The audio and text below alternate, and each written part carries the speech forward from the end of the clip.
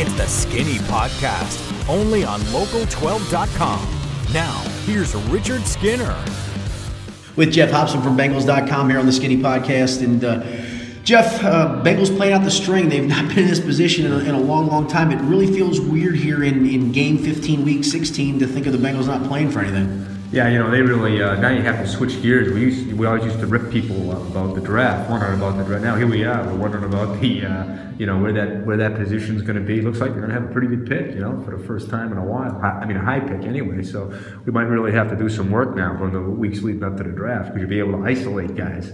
So now that's the kind of stuff we're talking about. And as much as Marvin Lewis is saying that he doesn't want to play the kids, he's probably going to play the kids. Yeah, you've got to see what you've got in some guys. It won't be shocking if Cedric Wade plays some left tackle, if not a lot of left tackle over the last 2 weeks. You need to see, can he play that position? Doesn't mean you're ready to replace Andrew Whitworth, but it does mean you need to see if the kid can play what he thinks is his natural spot. Yeah, I think, we're all talking about it because Clint's been hurt, and he's done a hell of a job playing hurt, the left guard, Clint Bowling. So the obvious thing would be to move Whit into left guard. He's played very good there. I remember in 13 when Clint got hurt, he was terrific. He actually was able to almost dictate more as a left guard than he was a tackling. As far as when it came to physicality, they were really physical that last down that last stretch. And George, I woke up upset with this our interview technique, but I think that.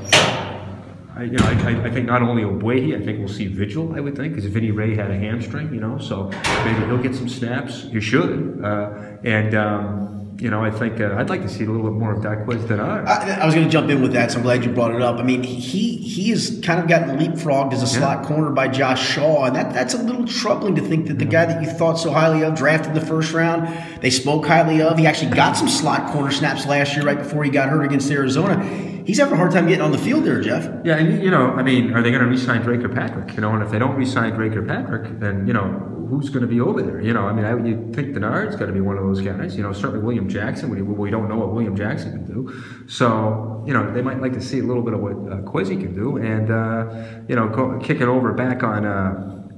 Back on offense, Zeitler is going to be a free agent. Witt's a free agent. So does Westerman get a shot? I don't know. I think.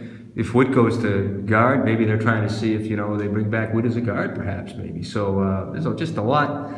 There's so many questions this year, it seems like, than even back in 10 when the last time they haven't been in this situation, because I think you've got a core here, but you're trying to figure out who can play, and we've always talked about the tension between personnel and coaching and trying to get these young guys in. I guess if there's one thing you can ask, the question would be, did they move away from the core? Did they hang on to that core a little bit too long, maybe, and not play guys from 15 and from the 14 and 15 draft, maybe? I don't think they did. I think if those guys had forced their way into the lineup, I surely think they would have played them. Yeah. I think they wanted to get Denard on the field. Yeah. He just hasn't shown that he can get on the field. He's been hurt, too. And obviously he's been hurt. There's no doubt about that. They did try Obuehi this year at right tackle. It was an absolute failure. Now they've moved him back to left. But no, I don't think they held on the core too long. If you look at this season, not to make excuses for it, you obviously lost your best player halfway through in A.J. Green. Right. And if you look at the last 5 games they haven't won this season, it's by a combined 14 points. It's obviously it's very close. So that close can become a chasm if some of this stuff doesn't work out. I will ask you, as much as I'm sure the Bengals would still like to be at least mathematically involved, it might be the best thing for them to not be for these last 2 weeks, to be able to then, as we talked about, play some of these kids and see what you got before next year's camp starts. No, I think that's absolutely right. I think, just to go back to the injuries real quick, they don't have Eifert and Green together for maybe 14 3 games, 3 games at the most, maybe. So, but that's just to piggyback on that. So maybe, I think they're thinking the core is okay, just a few tweaks. Maybe they're right. And I think this draft, the 17 draft could be as significant as the 12 draft. The last time they had a lot of picks, remember they had an extra third, and they had an extra fifth. Yeah. They came out of it with Marvin Jones and George Ialoka in the 5th round. So came out of it with some good players. So we'll see what happens there. I think, the fact that out of it is interesting. I really do, because of just what we're talking about. It's in a trade. This team's in a.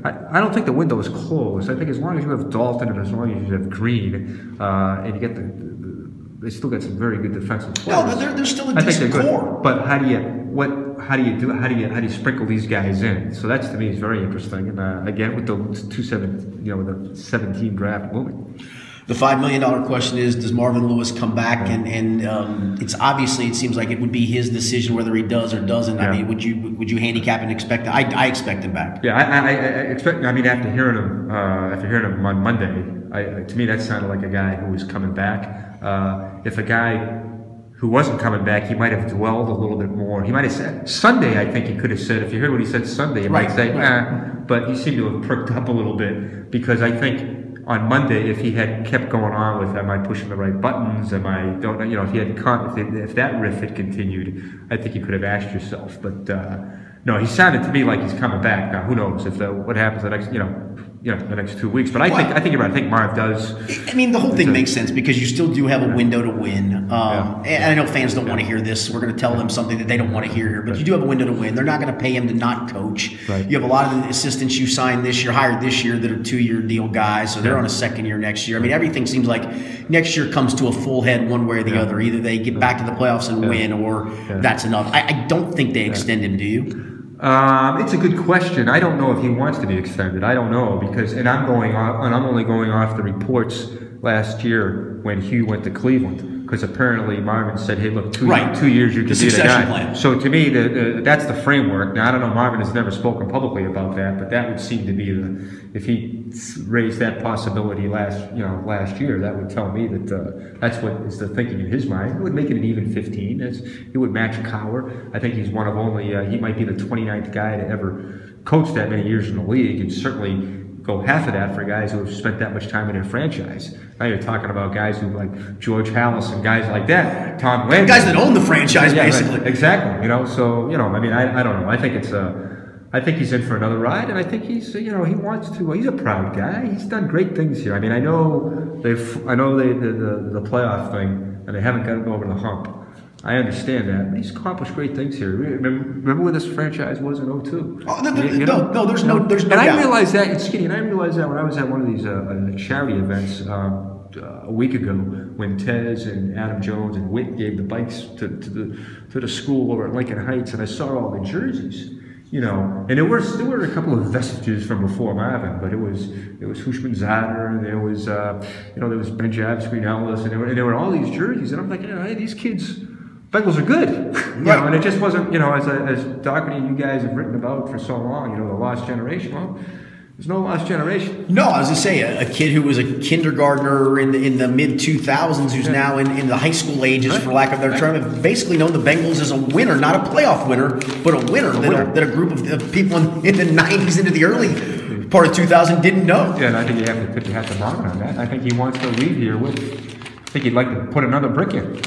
Yeah, I think his comments the other day that this kind of season pisses him off tells me that it's a guy that wants one more swing at it and wants to try to go out with something accomplished in terms of a playoff victory. And I think I'm with you. I don't think he walks. Yeah, I agree. And I do think it's his, knowing the kind of guy Mike Brown is, and I think, so loyal, I would think he would probably leave it up to Marvin. All right, final question. Obviously, there is a game this Sunday, or this Saturday, actually, Saturday night, Christmas Eve. Bengals play at the Houston Texans. Texans obviously tied for first in the AFC South. They've made a quarterback change with Tom Savage in place of the struggling Brock Osweiler. Can the Bengals go down there and win, or is this just a season of playing out the string, and the record now, the last 2 games, doesn't matter as much as maybe some individual performances that you're looking to see? Yeah, if they're going to play some young guys, I don't know. I think they're going to obviously try and win the game, and I think they should win the game. Anytime you play a guy making his first NFL start, to me, you ought to win.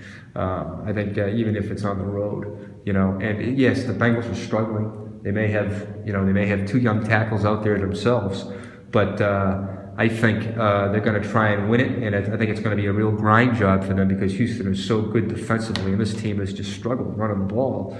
And, Andy's going to just have people in his face. Although there's no J.J. Watt, they really don't have any. It's an interesting mix that Romeo Crennel has done down in Houston. He's mixed and matched brilliantly with this 3-4. He's changed it all over. There are linebackers you've never heard of that are coming off the practice squad, and they're coming in and rushing the passer, and they're getting heat. So there's not really one guy that you can really focus on, but you better, it's going to be, you better go down there to pass protect. They can't do an Ole job like they did, on opening day in New York and some of these other games. So, and I think they're, it's just a big test for if they do put Set out there and Fisher's there. I mean, why not? Like we were talking about in practice. Houston's got to win. So what a great way to, and on the road for these two young tackles, it's a great, if they do play, it's a great test. No doubt. Jeff, appreciate you joining us today on the podcast. Skinny, thank you very much. All right, thanks.